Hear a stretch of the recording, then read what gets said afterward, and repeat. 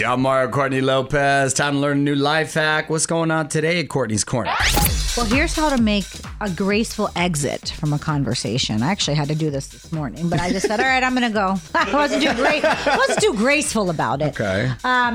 Here's a few go-to phrases to have ready. So something like, it's been nice talking to you, but I need to check with yada, yada, yada. Just you don't use them over and over. You know, kids are a good excuse to leave. Kids are always the best. You know, I forgot to cancel a doctor appointment. Let me call you right back. They're not feeling well. Lost the sitter. That's right. Introduce your conversation partner to someone else and have them start talking and just... Oh, have you met Mario yet? Yeah. You know, I got to use the disappear. restroom. Excuse me. Ask for the other person's contact info. It's terrific. It's a terrific out for any conversation because it's like, you know, can I have your info? Okay, dude, let's keep in touch. I don't say dude, but, you know, something like that. Solid. Want more life hacks? Get more from Courtney's Corner at OnWithMario.com. More show coming up from the Geico Studios. Whether you rent or own, Geico makes it easy to bundle home and auto insurance. Having a home is hard work, so get a quote at Geico.com. Easy.